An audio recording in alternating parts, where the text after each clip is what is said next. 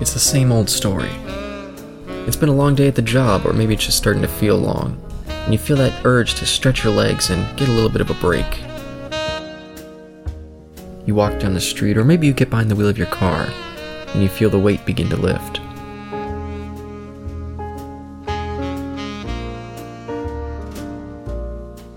You walk through the doors, and the sound of the place starts to clear the air. You get a table, you order your drink, you listen to the sounds of the bar, and soak in the conversation. Welcome to the T&E Speakeasy with your hosts, Caleb and Isaac.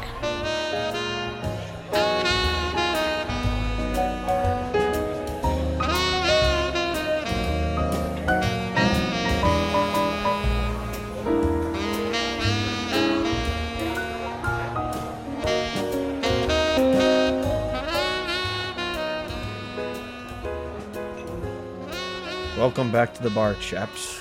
Before we begin, I'd like to say Happy National Earth Day. Or maybe International, I guess. I don't know.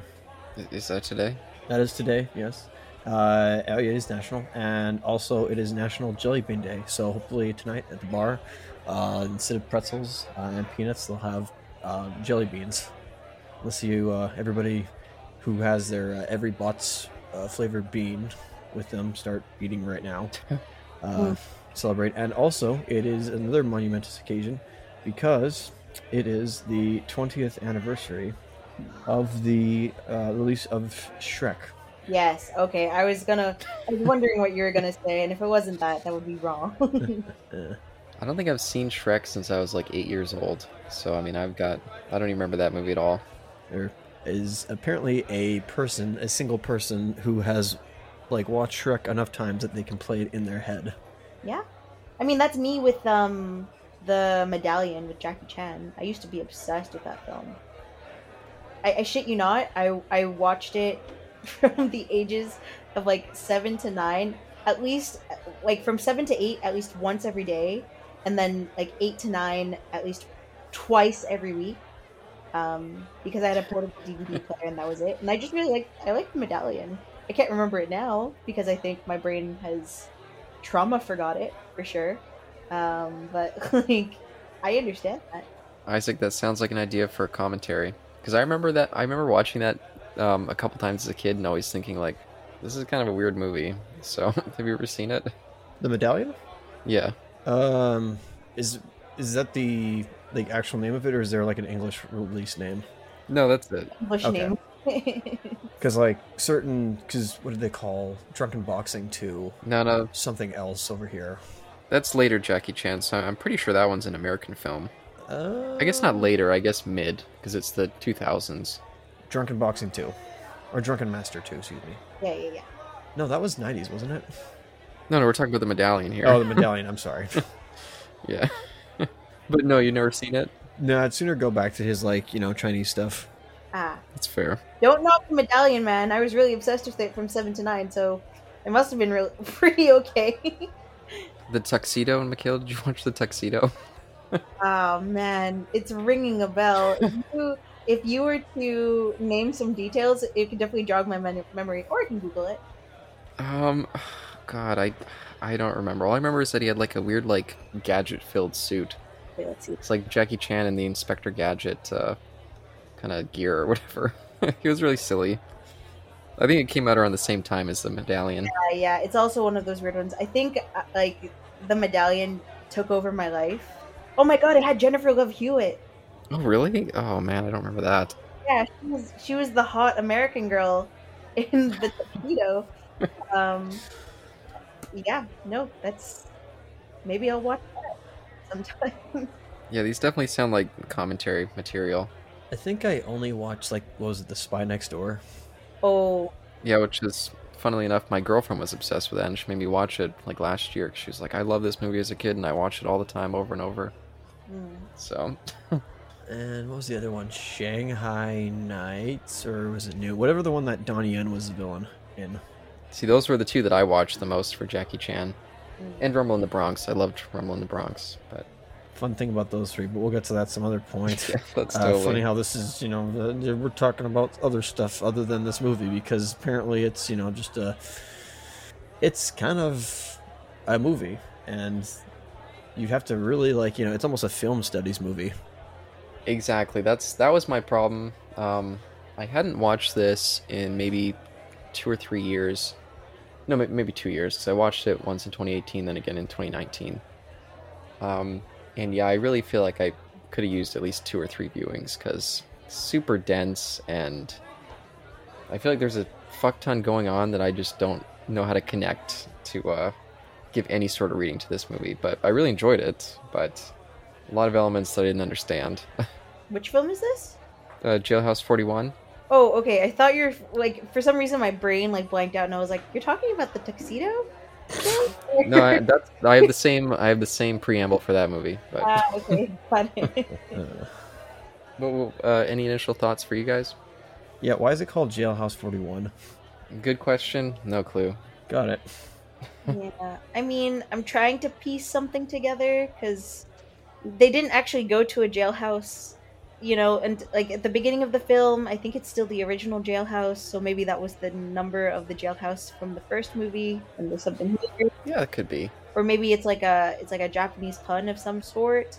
I want to say that there's like a pun with like the numbers 4 and 1 in Japanese, which is shi and ichi. So I'm like, maybe there's something. Shi means death.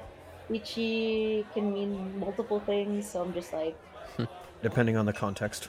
depending on the context. So I'm just kind of like, there has to be something there, hopefully. Symbolism of some sort. Or maybe it literally just could be the jailhouse from the first movie, and that was the number of it. So Yeah, but getting past the title there. yeah, sorry. I think what I really like about this film, it is that, so let's say that you're trying to recommend, like the director was trying to recommend to a whole bunch of people, please watch my series, and you present them with Scorpion first, and you're just like, okay, there's some sort of a plot, there's some sort of revenge plot. It's very cool, and interesting visually, and like there's like some vague symbolism. I'm kind of on board. I can kind of like get with it. Then you show them this film, and it's so unhinged that it's just like, what did I sign up for? What am I here for? Because even thinking about it now, I think of like all the imagery and all the cool scenes and setups and cinematography and sound effects in this film. I just don't remember the plot very specifically. Well, I mean, to be honest, I mean it meanders, but it almost feels like he stopped caring about the surface plot and started to care more about what it meant symbolically to him. But I just don't fully get how the elements connect to each other. I guess to quickly say the plot. So yeah, Matsu, she'd been left basically to rot down in isolation for a whole year.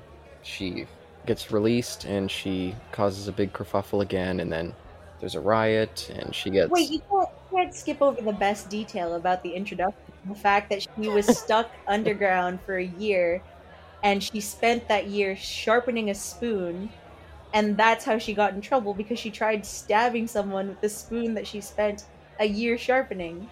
Like, you can't just push over that. Yeah, I did think that was a lovely little visual metaphor there with her, what's that song? Like, her Song of Vengeance, I think it's called. And as it's going, you start with this spoon, and then she sharpens it to a blade, just like what kind of happened to her in the previous film. And yeah, then then there's that stupid inspector who's coming in, who's this totally, like, cartoonish idiot. He thinks everything's so wonderful. It's like going around like, oh, prisoners, yeah, you're all good. Turn your life around and you'll be a good member of society again. And they just drag Matsu in, and she's all beaten up and decrepit. It barely looks like a human at this point. And she just lashes out and slices that fucking warden again. Gotta get the other eye, And she almost did. She really almost did. Yeah, I love that. And she did kind of strike like a scorpion, I thought, which was a nice little visual pun. Yeah, no, it was good. But yeah, then the inspector like pisses himself, and they all riot again. And yeah, then we get that horrible gang rape scene with Matsu. It was a really ugly scene, I thought. Yeah, no, I'm not gonna disagree with you there. I just don't know if I want to comment more on that, other than it was very unpleasant. Yeah. Oh yeah, but when Matsu's in that cell, we actually get one of my favorite uses of the split diopter shot in all of film. And Isaac knows that I go on over and over again about how much I love the split diopter shot. Oh no, this is going to be a perfect opportunity for you to talk about that, because what is that? The split diopter shot is when they combine two lenses together so that you can have the foreground and the background of a frame, both in focus. And my favorite use of it occurs here. It's when the warden first shows up in Matsu's cell, and you see her face right up against the camera, and in the background is, and it's kind of a weird angle too, because they're almost like a sideways kind of shot. I don't know if you guys are watching the movie as we speak here, as I am. But yeah, so Matsu's laying there, and the warden comes in, and eventually she just like looks directly in the camera, and they switch on this light, and it bathes the whole bottom of the screen with this kind of blue lens flare. And I just think it's a gorgeous, gorgeous shot. I even made a little list after watching this movie of my favorite split diopter shots, and I had that one in the first spot. So, but apart from that scene, yeah. So Matsu gets assaulted by those fucking assholes because the warden wants to publicly humiliate her, since she kind of started that riot. And then her and all the prisoners go off on this crazy, wild kind of chase, where it gets into really weird surrealism and some weird supernaturalism, maybe, with that witch character who was cursing them. Yeah, that one was nuts. That one was crazy, where it's just like, oh, there's just a random old woman who is the symbolism of like female rage and spite that's withered up like in a house that's destroyed. Yeah, it just collapses as they first look at it. It just falls apart. Yeah, I was like, I'm not 100% picking up what the point was of this character. Like, it felt very Dark Souls almost, where it was like, here's like this withering, gross, like old character that like obviously has a lot of backstory, but because you're the new player, we're not going to get into it. and then like Matsu gets the knife from her, and the lady just dies. Which was an amazing scene. And she blows away in the wind, and Matsu does that thing where she moves the knife across her face. Oops. I moved my hand in the same way she did, and I bumped my mic. And the wind blows around. But I did really love that scene where the old woman's like singing that song, and we get the backstory of all the convicts. I thought that was a beautiful little scene there. Oh yeah. It felt very like parable-esque, myth-esque, something like that. And I really loved that as she's going through all their crimes, and then she gets to Matsu at the end, and there's no crime. It's just her pulling apart that, is that like bamboo? Was she pulling apart? Yeah, I love the sound that made too. I thought that was a really cool scene. It was like a heartbeat or like a pendulum or a TikTok thing. It's very cool. Yeah, what do you guys think of the advancement of her character in this movie? Like, did you guys kind of see what I meant about her kind of turning into a non-character? I think at this point, everyone's a non-character. Like, the men on the bus, the cops, the women she travels with, that old lady, the warden. Like, no one is really, like, an actually fully realized character. They're just all kind of playing their horrible, awful parts. So, when you say advancement of character, immediately I was like, what are you talking about? He is just female rage and spite in the shape of a small Japanese lady. Like, it's amazing, and I think it's great, and I love that there's something very John Wick-esque about it, I guess. That dedication to just kill and to just make sure that like the rage is channeled. I think that's why I say this film is just so unhinged, because it is so hard to kind of get behind the characters as characters. Like, talking about it, like trying to explain the plot verbatim as we're doing right now, it's nuts. It's crazy. But like everything about the movie is very beautiful. The cinematography is on point. And like I feel like someone would be interested in watching it if someone made like a photo set of like several different scenes and snapshots, and posted it on Tumblr or whatever. Someone would be like, oh yeah, I really want to watch that film. But then once they watch it, they'll be like, oh, what? So, but when you say advancement, I guess that's kind of the long and short of it. What are you talking about? I just think it's interesting how the first movie was kind of like an origins. It kind of reminds me of Mad Max, if you get what I mean, I do. Isaac. How the first movie's, yeah, kind of an origin story for him, and then the rest, he's more of an archetype, just kind of an introduction to this world. But in this one, it's she's even not even really an archetype anymore, as much as she is just kind of a, like you said, like a symbol for female rage in this world where all men are basically this evil, violating machines, and all the women are kind of abused victims, having to take power back for themselves. She's kind of the central embodiment of that. That's why I love that ending there. After she finally kills the warden, and you kind of zoom in into his eye, and you see her laughing, and then all the convicts, all the dead convicts, running down that bridge. I thought that was a beautiful sequence at the end. Yeah. Oh, for sure. Like, I think that's the one thing this film really nails that I was really disappointed about the last film. The ending and the way that the bad guy, like, gets his due. I thought it was perfect. The tone and the magnitude of it was amazing. And really, I have no complaints about how punishment was dealt. And, like, there's some people who get, like, really gruesome punishment for, like, being, like, a nameless character. Yes, what they did is awful, but, like, I don't think the magnitude or the severity of what they did is necessarily equal to Matsu's ex-lover or the warden. Like, there's this oh man, like the cops who were like oh man, what am I thinking? So the female convicts and Matsu are all in a truck, and then they beat up Matsu, and then they state that Matsu's dead, and the cops are like, whatever, shut up. And then they go check on Matsu, and Matsu attacks them. And then all the convicts literally just jump these two officers. And then, do you remember what happens to them? Oh fuck yeah, that's a great moment. Yeah, I'm just, but like, okay, Isaac, do you remember what happened to them? So one of them gets choked out with the chains, Matsu's chains. Yeah. Yeah, it spins forever. And then, what was the other guy? Yeah, well, I'm very surprised you don't remember it as someone who I assume you have a penis, I'm assuming, because he got skewered. He got beat in in the genitals with like a huge log, and they just stuck the log in his bloody like area. Oh yeah, right. Okay, that one. They undressed him and then they stuck him over there, and there was a log, right? Which I was like, that's some really good set work. It was great. Yeah, it looked beautiful. It's a beautiful image. But to be fair, that was the lead rapist against Matsu in the previous gang rape scene, so I was very happy to see him getting his comeuppance. I get that, but he's also just like a nameless character, or like a character that was on screen for like 10 minutes, and the ex-lover in the first film like just gets shot.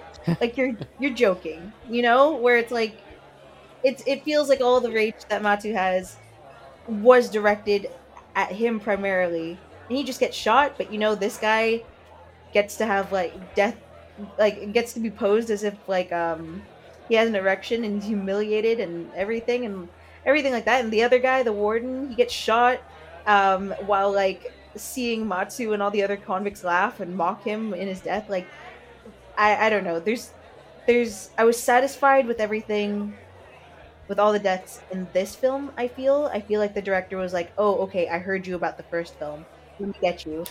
Yeah, but I was just like, that's so severe for a character we don't even know, or we don't even know what the convictions. Yes, what he did was awful, but what? Well, the violence in this movie is accelerated just across the board. I mean, there's I think 2 major rape scenes in this movie, and both of them are super grotesque. Yeah, just even like the shooting, a whole bunch more people die. The slicing with the blade. I love how Matsu, when she's attacking the warden, she like slices down the whole like frame and it splits in half. I was like, what the fuck is this? Definitely pushing the kind of more graphic element of it, even though that was kind of a silly shot. But Yeah, like there's just so many cool scenes, like the fact that when they escape from the truck, and they're in their cloaks and they're running away and like they're walking through ash and mud and things like that. That's pretty sick. Like the whole idea of like long-haired like convicts in cloaks like running across a vast barren plain. That's pretty cool visually. I guess, what do you guys think of the female characters, the convicts that Matsu escapes with? Before we quickly Yeah. jump into that, just want to address Meiko Kaji's singing during that sequence. She has like a song that kind of spreads throughout all their running sequences. It starts there. And I really love that song. I think she sings it in a lovely way, and yeah, I just really like the lyrics to it too. But what did you think about Michaela's question there, Isaac? Yeah, this. Well, for that question only. Well, there's obviously a theme. Themes are a big thing with any story. Are you stalling? Am I stalling? But obviously, when I hear number 7, all I can think of is 7 Deadly Sins, and I was like, obviously the Japanese would not use that, but I feel like this is based off of. I could be wrong, but I wonder if it was like the 7 characters were based off of like something in folklore, or even just a pun. I have no idea. But there's always themes involved with everything, so I didn't want to read the characters. I didn't read them too deeply. I'd probably need to rewatch this movie again, like you said, Caleb. You have, I don't want to say archetypes, but you certainly have one that was more sympathetic towards Matsu, and then you had the ringleader. And then the rest. That's it. There was no other personalities, because when they listed all their crimes. But you forget there were the lesbians and oh yeah, right. I kind of skimmed over that. My bad. In one scene. Barely addressed in the scene too. It's just background, which I wasn't really noticing. I was looking more in the background, like all the sets in the background. Mm-hmm. I try to normalize that kind of stuff, but then again, for its time, yeah. Then again, in Japan, you're allowed to depict that kind of stuff in art, but in real life, you can't do that. So, I guess. Well, it's happened in real life. Just in secret, exploitation was the only place where it was kind of out in the forefront. But I didn't really. Well, hang on. Yeah, there was. Now that I'm remembering stuff, there was the woman who had the child who fell for the trap twice, who wanted to see her child again. The first time, which randomly they end up in her, I guess, hometown, with her parents or caretakers of the child. I have no idea, and they see her there, or they see him and then they capture her almost. And then just let her go, funny enough, and follow her. Nothing bad can happen from that. I don't know about letting her go. It was kind of like, we're going to find our place. You're going to go point it out for us. So they follow her there. Which I thought it was interesting that Matsu didn't punish her in any way. She basically passed the man on to her, like, here, it's your responsibility to kill him since you brought him here. And she plays such a passive role with this group. It's unusual how she's so separate from the rest of them. Well, keep in mind, she doesn't even have a line. She doesn't even utter a line until the very end of the movie. Yeah. Which I kind of liked. Yeah, which is a fascinating choice. Yeah, I liked it too, but it's definitely an odd choice for your lead. You have 2 lines in the whole movie. That's why I say it's so John Wick-esque, where it's just she's just so an embodiment of rage and channeling all that rage into it seems like she knows something better than the other women almost, where it's this is who we have to be upset with, and the other people are just yeah, no, I want to eat a dog, and I want to Oh yeah, that's brutal. And they kill the poor dog. Well, I guess you're on the run, But yeah, definitely that ringleader. I wish I wrote down her names. They didn't really say the names very often in this movie, so I had a hard time keeping track of what they were. I only remember Haru because she's the lesbian that died, which is a good old reminder that the bury your gays trope is still very much alive. Not. How did she die again? Oh, she got stabbed at one point. I think it was at the point where the police officer came after the mom was like, "Oh no, that's my son." That police officer then followed and tracked the mom convict. Oh, shot her. Yeah, exactly. And then he bled out in the rain or something intense like that, and her lover was like, "Oh no." Yeah, that was sad. Yeah, but that ringleader I thought was quite the. She played it a little over the top, but it worked for this movie. It was so ugly and so so grotesque. I loved it.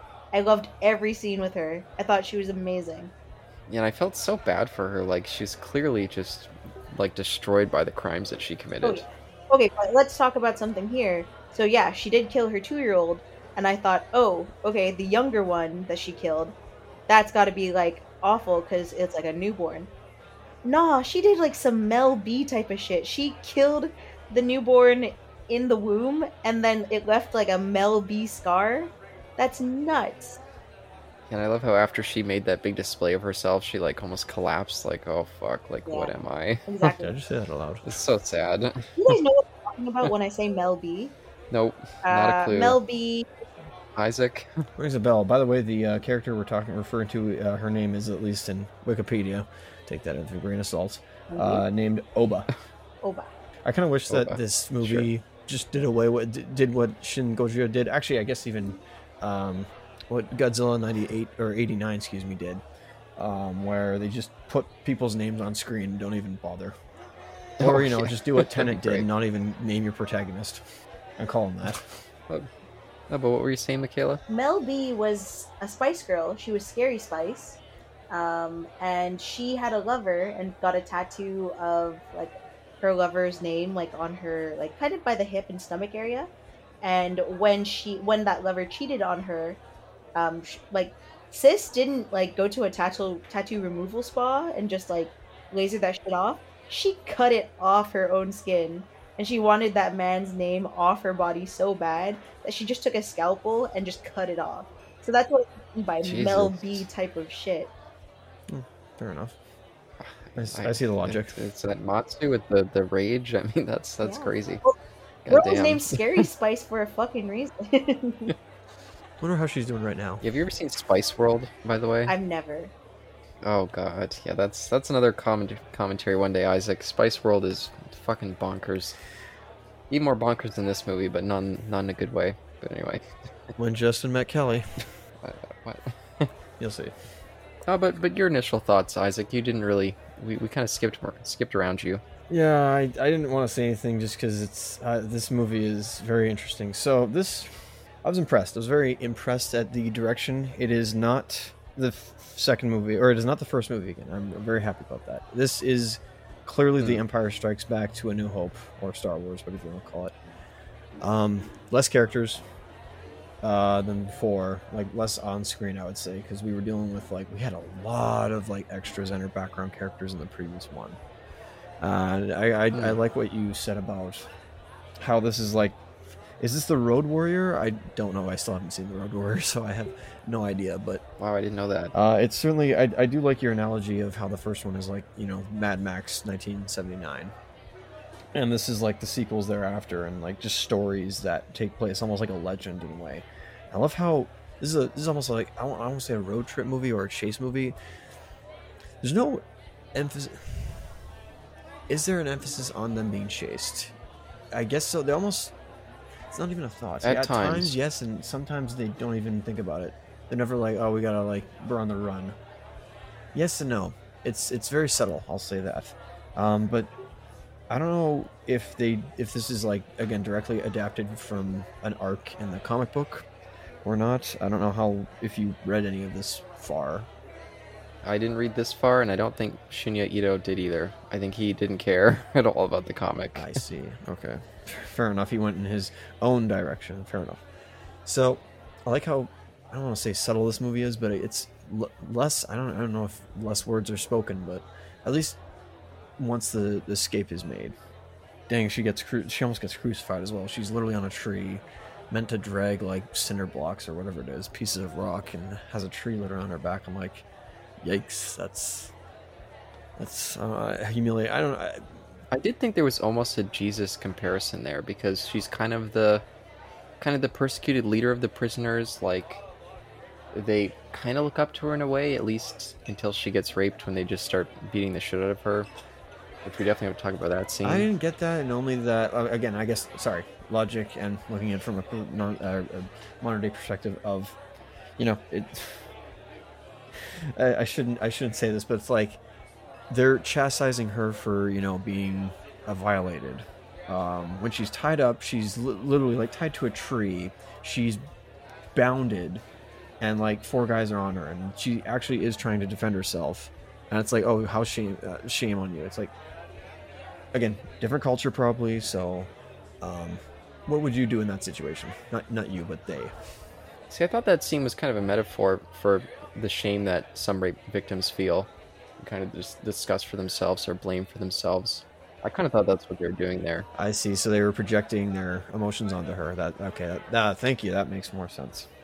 But again, my other stuff about this movie, very, very supernatural. I liked the supernatural element to it, the mystery of it.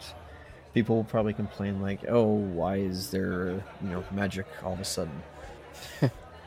That's a good question, but it certainly led me to accept that. I mean, movie logic, of course, she has a higher durability than almost any human I've ever seen, and they don't even. I don't even know if she actually eats anything. Like, she literally is a supernatural being at this point. She is John Wick. Yeah. John Wick and her should team up. See, I don't. I even wrote in my notes. There's that scene where they're all eating, and was it Oba? Yes, the ringleader. Yeah, she was just chowing down on this chicken. Dog. And Matsu's just sitting in the corner just watching them all eat. And she gets super uncomfortable. That's when she reveals her scar. I thought it was interesting that we don't see her eating with the rest. She's just always off to her own in the corner, almost like this ghost hanging over them or something. But you go ahead. I don't see relation to her and John Wick, per se. Okay, that's fair. And only that, again, well, I mean, they're both reacting, but that's a whole other argument for another day. But, or it could be an argument here. I don't know. Make your case. But, I don't know. It was a very different movie. I didn't think it was. This is shocking, but I didn't think it was as violent and or over the top as the previous one was. Interesting. I think it was much more low key, very lo-fi. Not to say the violation scenes weren't intense. I'm not going to deny that, but again, this just didn't feel not as much energy as the first one had. But that's not a bad thing. This is what they say of like how a sequel should be made sometimes, where instead of going bigger, you go small, and they certainly did go more small scale. I don't know if they would have been able to tell another story. I actually initially thought that another story was going to be set inside the prison again. And we didn't get that, so I was very surprised. That's why I kind of enjoyed it a lot. Yeah, I felt the same way in my first viewing. I was really surprised that they completely moved away from the prison. Because it works so well in that first movie, it's kind of a gamble to just have a whole chase movie. But yeah. And yeah, I can see what you're saying in terms of them downplaying the action kind of element of it. It's more surrealist and more kind of introspective in a weird way. Yes. But I feel like the moments of violence feel a little bit more grotesque than in the previous movie. You know why they're grotesque? Because there's less of those, I don't want to say less of those violent actions, but they're, I think, more prominent, or they're focused on a little more. Whereas the previous movie, there just seemed to be violence almost every minute, I think. If I'm remembering correctly. It was a while ago since I watched that. But I think, let's see, one of my favorite scenes, and you guys mentioned it and brought it up before, was the scene of when the old lady with the knife is basically roll calling, and explaining each character's backstory. And I just love the fact that when she gets to Matsu, there's nothing, and I was just like, that's perfect fan service of like, you don't need flashbacks for anything like that. If you watch the first movie, you know it. And I'm like, that was good. I like that. Maybe it makes her a little more like awesome, but like, I don't know, I like that a lot. Also surprised that when you're talking about there being a lot of like phallic objects in this movie, they're in a bus for pit's sakes. I didn't think you guys like pointed out the beginning with the fire hose. No. Or the riot hose, excuse me, where it went on for a little too longer. Yeah, and the placement of the hose too, now that you pointed out. Yeah, that's fair. I was like, wow, that's subtle. Yeah, I'm gonna throw something random out to you guys. I didn't know, but I kept wondering if the old woman was meant to be like kind of a maybe future version of Matsu, but not really. Fascinating. Michaela, you take point. I don't have a real definitive idea of how this could work, but I just thought that there was some sort of mirroring between the two. But I didn't know how it came together. I think I get what you mean. Like, at first I thought like the lady was definitely not real and she wasn't going to be a ghost, or like a representation of something. So when she died, I was like, oh, okay, so she was a real person, I suppose, as much as it can be. I mean, she blew away in the wind. I mean, is that really a real person? I don't know. You don't know. But also just like maybe it was like a comment on what unchecked rage will do to women, and like um Hmm. and like the whole passing of the knife was very much like passing of the gauntlet. Is that the phrase? Like passing of the gauntlet? Yep. Yeah. Or something like that. Like there was something there, and I agree with you. Do I know what it is? Absolutely not. Yeah, I'm definitely going to look at that element the next time I rewatch it, but this viewing at least, I felt like there was some sort of connection, but I've got no clue. Just like a lot of things in this movie, I've got no clue, but it was an awesome sequence. I loved having that woman in there. It was a weird kind of supernatural, almost intrusion on the movie, but I feel like maybe they continue that into the next movie. It's been a while, but I feel like some of that supernatural stuff kind of comes into that one as well. But Would you say she's a spirit of vengeance? yeah, I mean, I guess so. She does curse all of the other ones, all the other prisoners. So I mean, maybe. Yeah, and I knew that they were all gonna die. I was like, okay, I know where this is going. They're cursed, and they will die by the end of this movie. I must say, when they came across that first town, I was wondering what had happened there. I'm like, interesting. There seems to be some sort of natural disaster, maybe a landslide or a debris slide that covered this town up. And I thought we were going to actually stay in this town for a while longer because I really liked the setting. It was really nice. But then we get out after, the old lady, and oh man, that was a nice scene of her, like, blown away in the wind, eh? Yeah. Well, I mean, okay. Can you? Maybe I didn't get it. So why did Scorpion Matsu out the women, out the convicts in the end, where they're just like, oh, they killed all of the hostages, which basically guaranteed the fact that they were going to die by firing squad. Was there a reason to that? Like she said something like to the effect of like I have my due or paid my price or something like that. Yeah, I think she says like, "I'm sold," huh? Yeah. I think that's her first line, and her second line's all the prisoners or all the hostages are dead, and I think that's it. The whole movie. Yeah. Her dialogue. Okay, so what was the motivation there? Did she not? Was she just not fucking with these women anymore, or? Yeah, I think because it's almost like the other women are not really characters. The only real character is that Oba, or however you say her name. I keep forgetting this. I keep getting her confused with the old woman from Spirited Away. Yeah. Spirited Away. That's exactly it. But yeah, it's almost like once she betrays her, like they've always had this weird dynamic through the whole movie. Those two. I almost thought there was maybe some sort of mirroring between them, and I didn't quite fully grasp what it was. But once she throws her off the bus, I think she's kind of like, yeah, you're someone who's betrayed me, so just like everyone else who's betrayed me, I need to get revenge on you. But yeah, I definitely was confused at the motivation there at the end. Then they just blast them all. I do like that they throw those fucking horrible rapist guys on the bus, which was just a really grotesque group, I thought, especially the original old man who gives that story of when he like found a Chinese woman. That was a pretty disgusting little scene there. But I did like that those guys just got blasted away by the cops, and they were like, oh fuck, like we thought all the hostages were dead, oops. I thought that was kind of funny.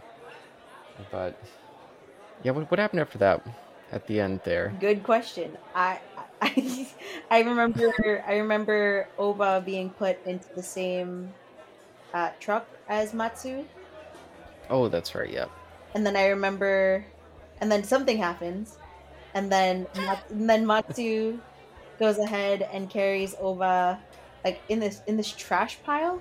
Well, Oba is like, I have to get to the island, and then Oba dies, saying like, oh, my two children that I killed they're here to get me again or something, and then immediately my brain goes to like the killing of the warden scene.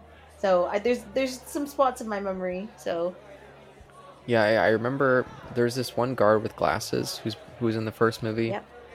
And he's like the warden's like right-hand man, who is such a little fucker. I hated that guy. And Matsu shoots him and he falls on like a spike. And it goes right through his neck and he like spins around on this little spike thing. Right. Why did I love that moment. I wait? But yeah, then that Oba person, I think she just got shot. I think that's what happened to her. Mm. And then yeah, she dies thinking that her kids are getting their revenge on her, that was kind of fitting for her because goddamn. But I also felt bad for her, and I thought it was interesting that Matsu showed a little bit of humanity. She actually cried in that moment, watching her die. Mm. Which again made me wonder if there was some kind of mirroring between them, because she didn't really seem to care that much about the other women who died, Mm. or at least didn't get emotionally affected by it Mm. very much. But yeah, and there's actually another great little piece of photography here, right after, oh fuck, I keep forgetting that character's name. Whatever the ringleader's Oba. name was, when she dies, thank you. Matsu starts heading towards the city to get her revenge, and they have a brilliant use of the rack focus. Again, one of my favorite uses of it. When she's walking in the city, and you see the city in the background just as like a blur of white, and then suddenly they switch the focus to the city, and then Matsu is almost like this kind of hulking, like just creature moving towards it. I thought that was a really beautiful shot. Mm. Got anything else, Isaac? See, the theme between all the women, the 6 women, they all killed somebody that landed them in prison and betrayed. Yeah, and all of those. And don't you forget, all of those crimes. They only committed crimes because of men. Albert. Yeah. You seem to forget that detail. Whereas Matsu herself, initially, of course, not like after she killed her lover, but was falsely accused and put in jail because of her lover.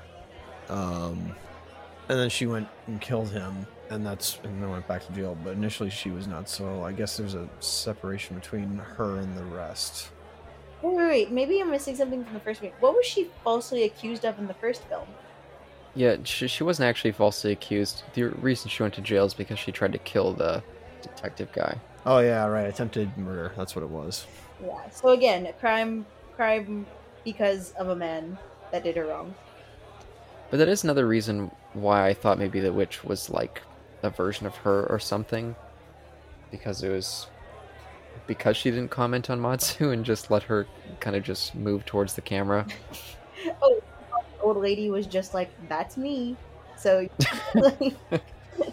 I don't know, that it just made me think that there was some connection between the two of them, as if they were like a parallel version of each other or something. I don't know. Again, the first movie too, I felt like I had really kind of unfinished thoughts on what the movie was trying to say, but this movie in particular, I just really don't know how to connect the dots. I think everything is everything is beautiful. All the shots are amazing. Like the red, when Matsu is in like all red, or the ladies are all like floating red entities, and you see like the split of the bamboo stick, or you hear it rather.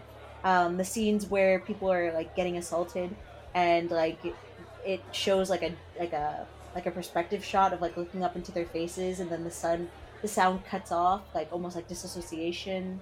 Oh yeah. All of these scenes are beautiful, and all of these scenes, like if you were to show like 30 seconds of them without any context, a person would go like, wow, that's very cool. But I feel like, again, this movie's unhinged because it's not even coherent. Whereas with the first film, at least there was like one, like a kind of like a followable plot, and like some visual motifs that were kind of reoccurring throughout the movie, like even motifs of bondage and motifs of power play and blood, and like I think those were really cool, and I think that's what kind of kept me sticking to the movie. But this film was very much just like a light show that I was being forced to watch, and like I was like, oh, this is very cool, and like I'm following it to some extent, and it's making a comment on female rage and how, like really, like truly, like gaslight gatekeep girl boss. Like this is fucking like what feminism is, right? But it was just so incoherent, which is why I have a hard time kind of saying that I like it better or worse than the first movie, just because it is so different from it in that regard. Yeah, each time I watch this movie, it brings me back to the first time I watched Eraserhead, where I watched Eraserhead, and at first I kind of rejected it because I was like, it's a beautifully made movie. There's a lot of really amazing sequences in it, but it's incoherent. It doesn't make any sense. But the second and third time I watched it, it started to kind of take shape, and I realized what they were doing with it. But this is my third time watching this movie, and I still feel like, in some ways, it's incoherent and it doesn't make sense. I don't know if I keep watching it, if it'll finally kind of click together and I'll fully grasp what he's doing with it, or if it'll just keep not fully working. But I still love watching it. It's just I really don't get it.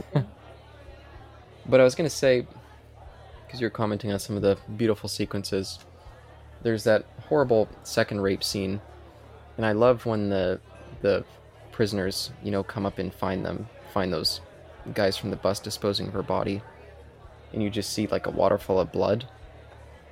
I thought that was a beautiful sequence. And then the prisoners, they catch those guys on the bus, and they're just like beating the fuck out of them, and just like they strip them, and they're like stepping on them and beating the shit out of them.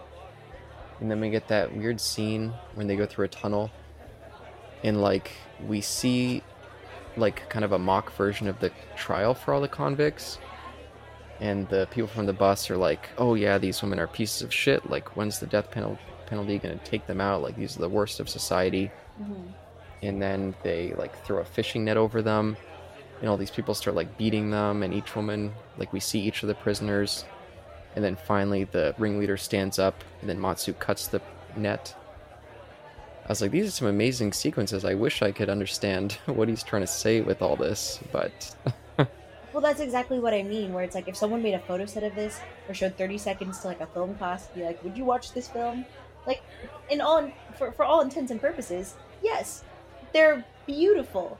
And like, I'm pretty sure, like, here, I haven't watched The Love Witch yet, but I've seen like little captures of everything of The Love Witch. And there's no way that The Love Witch was not inspired by like Matsu's like last scene where she's like in the hat killing the warden. For sure. There's something very like Love Witch-esque about it. But like this film is just unhinged, and it's just so strange to kind of even talk about it, I feel, where yeah, there was some substance, but it is at the end of the day a lot of smoke and a lot of light. That's the thing, is I don't know if that's the case. I don't know if this is an Eraserhead that I just haven't gotten yet, or if it is a movie that just doesn't really come together. Like, it feels like there's... Like, that first movie, I really felt like he was trying to say something. Oh, yeah.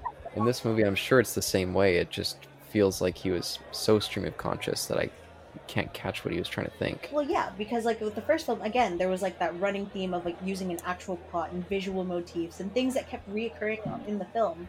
I think the only thing that was very much reoccurring in this film was the lady singing. That's it.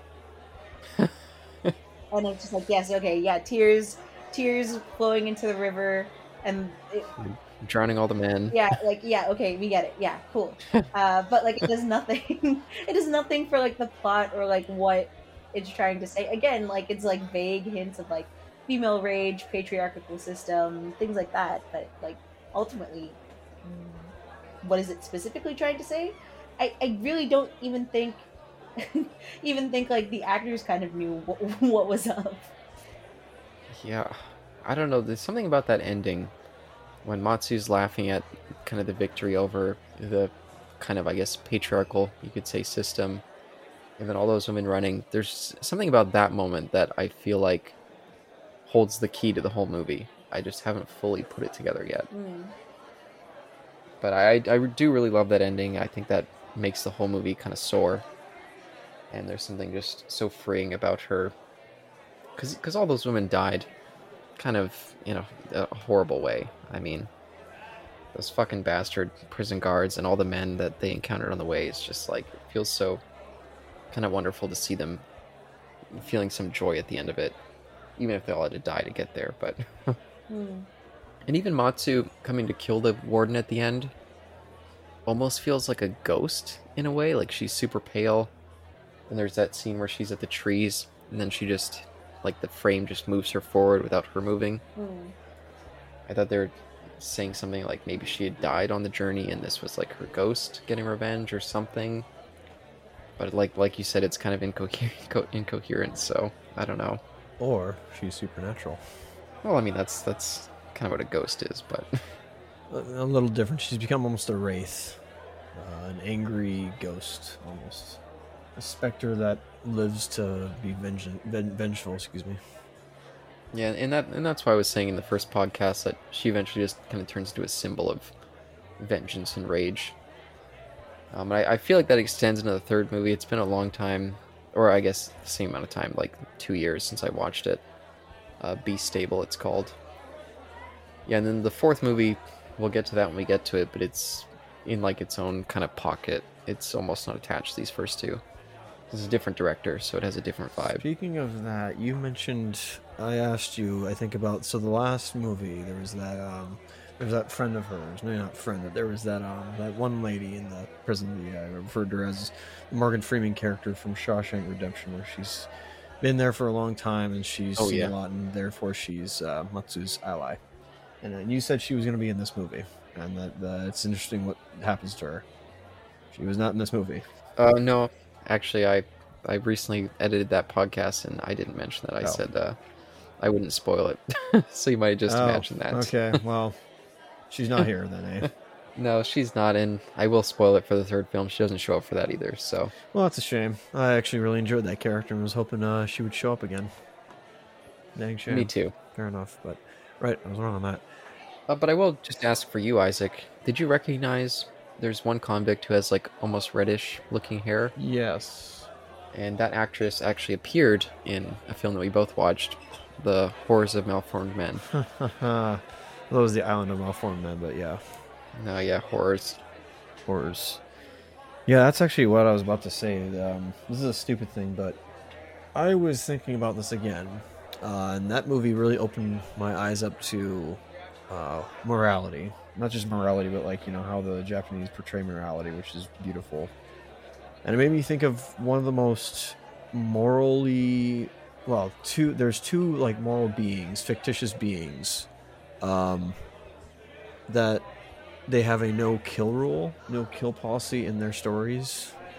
Oh boy. One goes about it because they have, superhuman feeling out, no, not even superhuman, but just like the greater beyond human physiology, and the other is peak human physiology. And, some may say he's insane. And he looks up to the law. The system itself.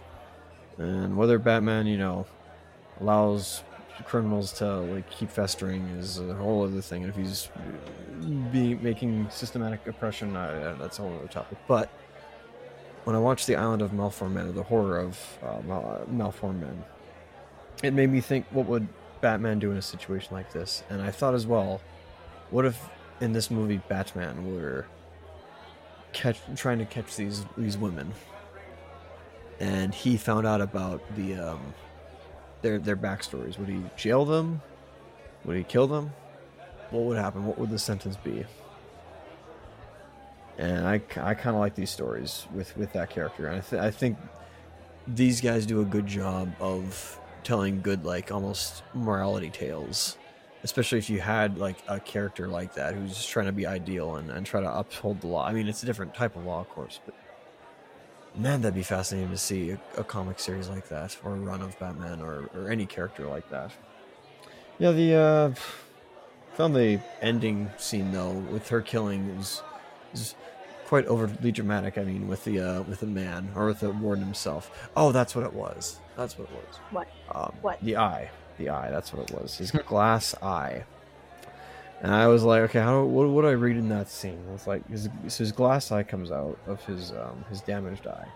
And I'm like, then we zoom right into it, which is creepy, and we see the women there, and I'm like, are we seeing into his soul in a way, even though it's his false eye, and it's his nightmare of like, oh, these women are running free in the city? Which, by the way, holy smokes, like the very, like, at the end, that's what I was going to mention, is that, wow, nobody's around, eh? Like before, in the previous movie, there was people all around them, and now there's like vacant streets, and I'm like, if this is Tokyo or a major metropolitan city somewhere in Japan, it's, geez, where is everybody? Is there a quarantine of some sort?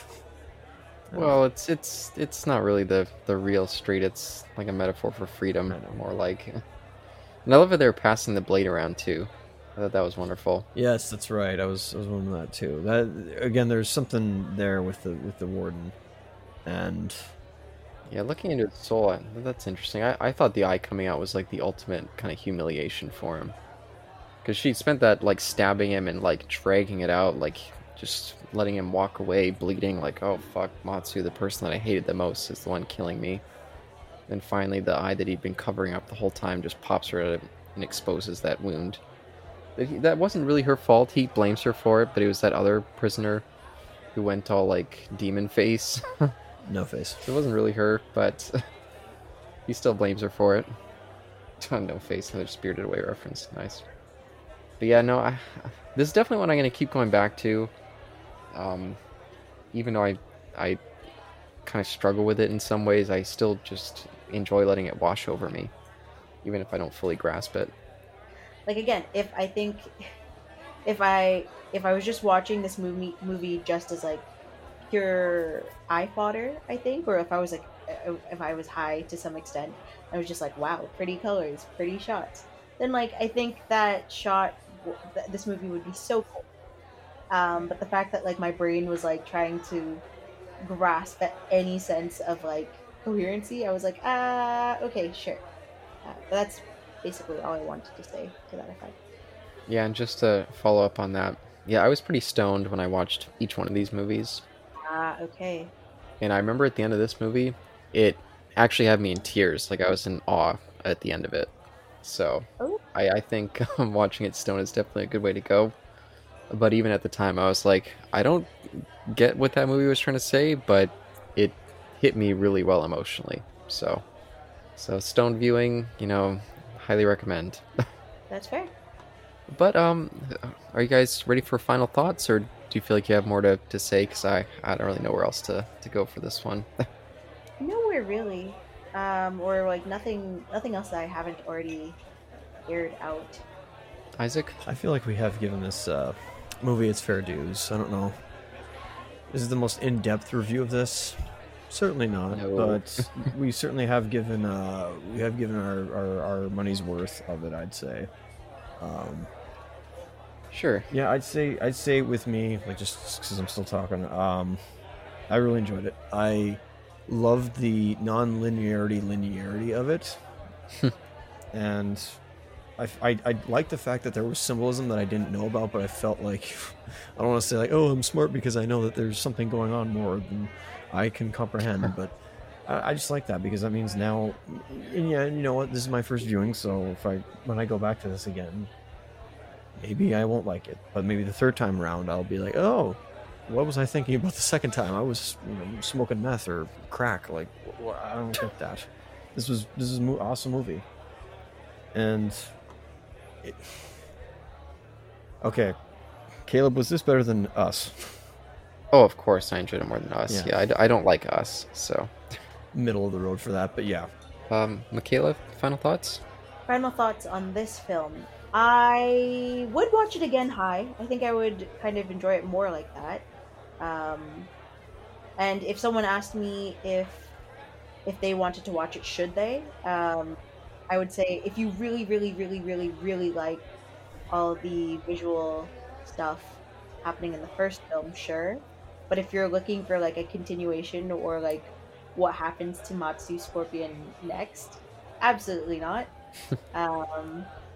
Yeah, again, I think this film is like cinematically, like visually, and like, oh man, what's the word for? Oh man, why am I brain farting about this? What's the word for audio, but visually, auditorily? Perhaps. I'm not sure either. Auditory? Auditory. I guess. Visual, auditory. I think just for the fine, I can say it for this. I think for the eyes and ears, it is so delicious and is such a good spectacle to see and get like good ideas for. But Would I recommend someone who's very interested in screenwriting for this? Probably not. But I will definitely watch this again with a friend who wants to watch this. Yeah, and for me, I do actually prefer this film over the original. Okay. Even though I feel like the original is a more straightforward piece and a more satisfying piece, I think Shunya Ito brought his absolute A game when it came to the visual aspect of this movie. It's just gorgeous in so many ways. There's a part of me that wonders if he's more of in the Alejandro Jodorowsky vibe, which is a director who makes movies that kind of purposely defies analysis. Like he doesn't care about his movies making sense. All he cares about is what his movies make you feel. And this movie definitely takes me on an emotional journey, and I feel like that part's really satisfying, even if the story element doesn't really come together at all by the end. It feels really strange, but this is definitely one I'll keep going back to, and my favorite of the group. But anyway, yeah, enjoyed podcasting with you guys again. Any last words? Yes, I'm signing off. I did not have anything to drink for this one.